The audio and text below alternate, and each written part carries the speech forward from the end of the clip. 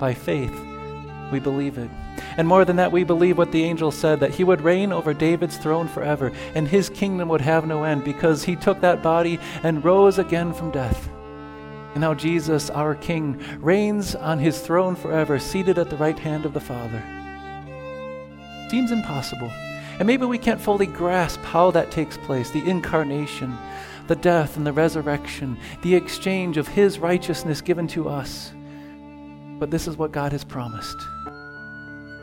And the only appropriate response is to serve him in faith. This message is from Rock of Ages Lutheran Church in Payson, Arizona. Ancient Faith for Today's World. December 24th, 2023. Luke 1, verses 26 to 38. About this time of year, my family has this tradition where we take out what we call the puzzle table. We pick out a puzzle and we start the year off by seeing if we can put the puzzle together, each one of us time and turn, going to the puzzle table and seeing how many pieces we can add. Of course, if you've ever done a puzzle, especially those bigger ones, you probably know what it's like to start a puzzle wondering if all the pieces are really there. That's probably one of the reasons why we don't usually buy used puzzles. Nobody wants to sit there and count 1,000 or more pieces just to make sure they're all there. It's hard to serve, to set out on something, to do something with this leap of faith, wondering if it will all come together and how it will come together, or if. I wonder if that's maybe the way that sometimes we feel when we're serving God in our life. When we set out to obey and to do what he asks, maybe it is sometimes something we wonder about as we say, how is this going to fit? How is this going to work out? I'm sure that a young woman felt that way a long time ago as she received word of God's plan for her. We read about that in Luke chapter 1 this morning. And as we consider those words, we see just how important it is that as we serve our God, even if all the pieces might puzzle us and we don't understand how it all might connect, it's important to serve our God and serve in faith. As Luke starts out in his writing of the gospel account, he first brings into mention that man Zechariah serving in the temple. The angel Gabriel is sent to give him the news that his wife would give birth to the forerunner, to the Messiah. Then we see Zechariah the mature priest, as he's serving in the temple, has trouble with this. And he says, how is this possible? The man who is a mature priest in the temple in Jerusalem is questioning if God's pieces all line up and fit. And so he's struck speechless. How would it turn out when Gabriel was then sent to a different place? Gabriel goes to Nazareth, now in the 6th month of Elizabeth's pregnancy, Luke records. And in that small town of Nazareth in Galilee, far away from Jerusalem, is a young woman, perhaps around the age of 16 or maybe less. And this young woman is pledged to be married to a man named Joseph of the line of David. And that might sound significant, but David's line didn't mean much by this point. After all, Luke recorded this was during the time when Herod was king in Judea. Herod, not someone from the line of David, but an Edomite. And David's line was scattered and seemingly broken. Joseph was a lowly man. Mary was a young, lowly woman, and they were in a town far away from the temple. That's why you can imagine her surprise as the angel appears to her and says, "Greetings, you who are highly favored. The Lord is with you." Now, Zechariah, it says, was overwhelmed with terror at the appearance of Gabriel. Doesn't so much say that about Mary, but it does say she was troubled. The word can also be translated here, she was perplexed. And it says she wondered what kind of greeting this was. After all, did the angel miss some turn on his way past Jerusalem? What was he doing talking to a young woman about something? And why was she called highly favored? She knew she was a sinner.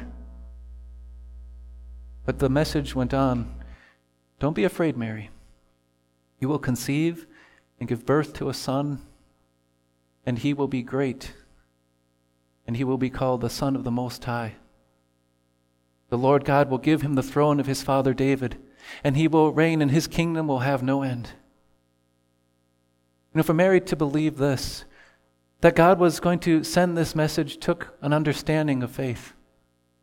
Most people, when you tell them all this stuff about the line of David and the throne of David and everything that Mary heard, would probably, many people, even maybe some Christians, leave them wondering, what is that all about? Mary knew.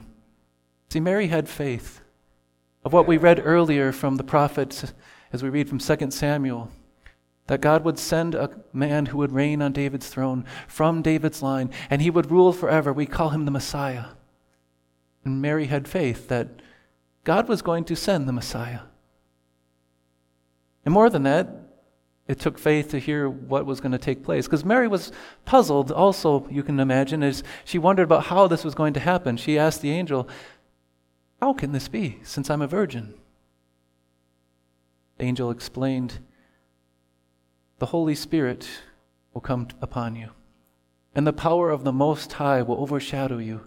And so the one to be born, the Holy One to be born, will be called the Son of God."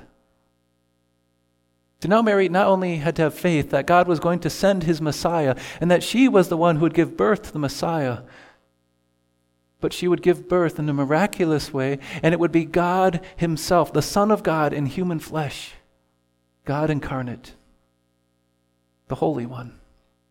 That you can be sure took faith. Then Mary, as she responds to all this, the message of the Messiah coming, that she was going to give a miraculous birth by the power of God, it says the Holy Spirit would overshadow her. Not an evil, foreboding overshadowing, but echoing the words of Psalm 91, "You will find refuge under his wings, he will cover you." A loving God, fulfilling his plan for her. He is with her to bless her and bless all people as he keeps his word. Mary simply can only respond in faith. "I'm the Lord's servant. May it be to me as you have said." You can imagine probably a lot of people on hearing this type of a message might have a different response. Maybe even some who claim to serve God as a Christian might even say, "What is he talking about? That can't happen. That's not going to happen. My body, my choice." And no, I'm not just going to pick on today those who are guilty of the sin of abortion and struggling with that and who need the gospel of forgiveness. But the human heart, which is so set on turning aside from our God, that says, "I'm going to do what I want with my own life," and God has no say in that. And yes, I'll claim to serve God, and maybe I'll give him some lip service, but I'm not his servant. I'm my own. See, to serve God really takes faith.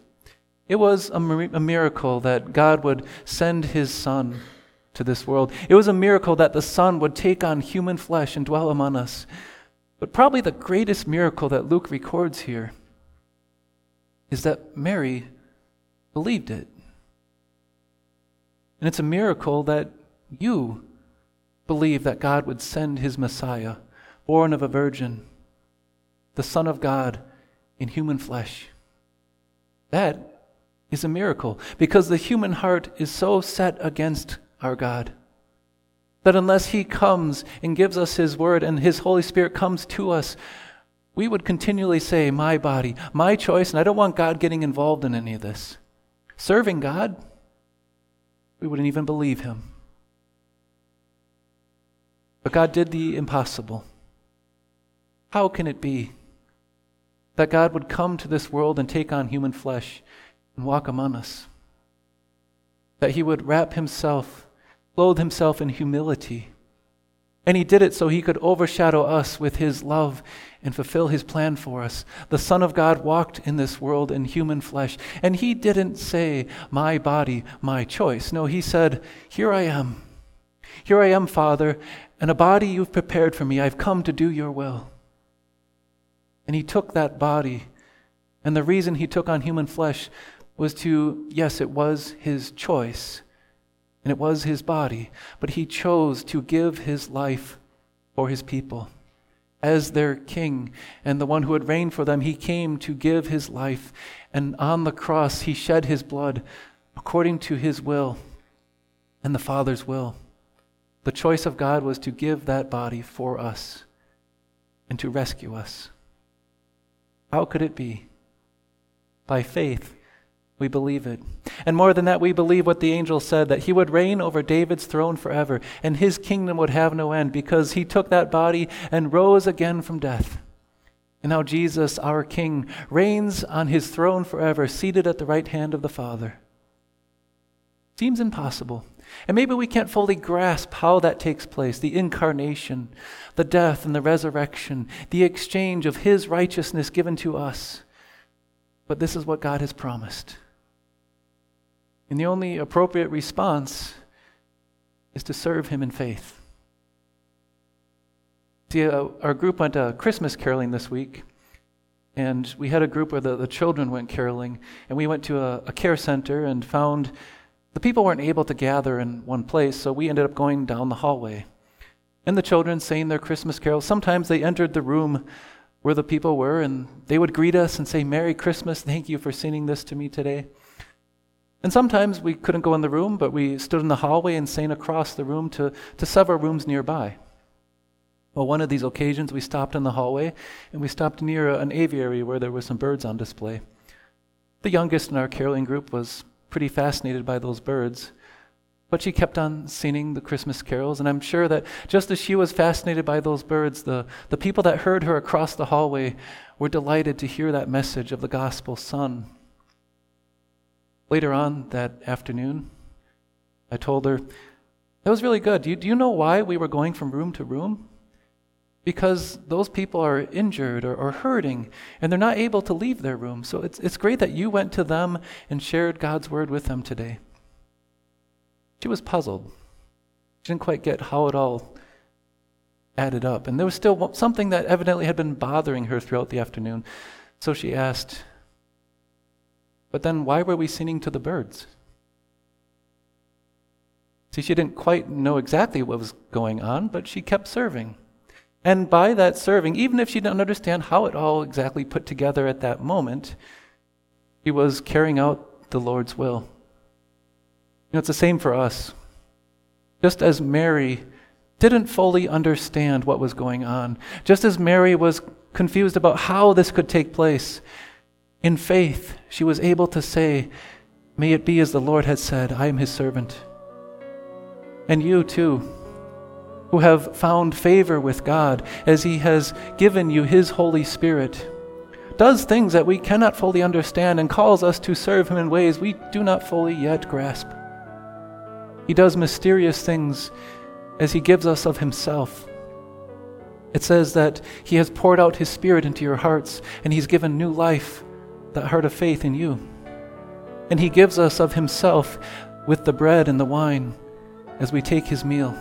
We don't understand how this all happens, but we do know in faith God has a good plan.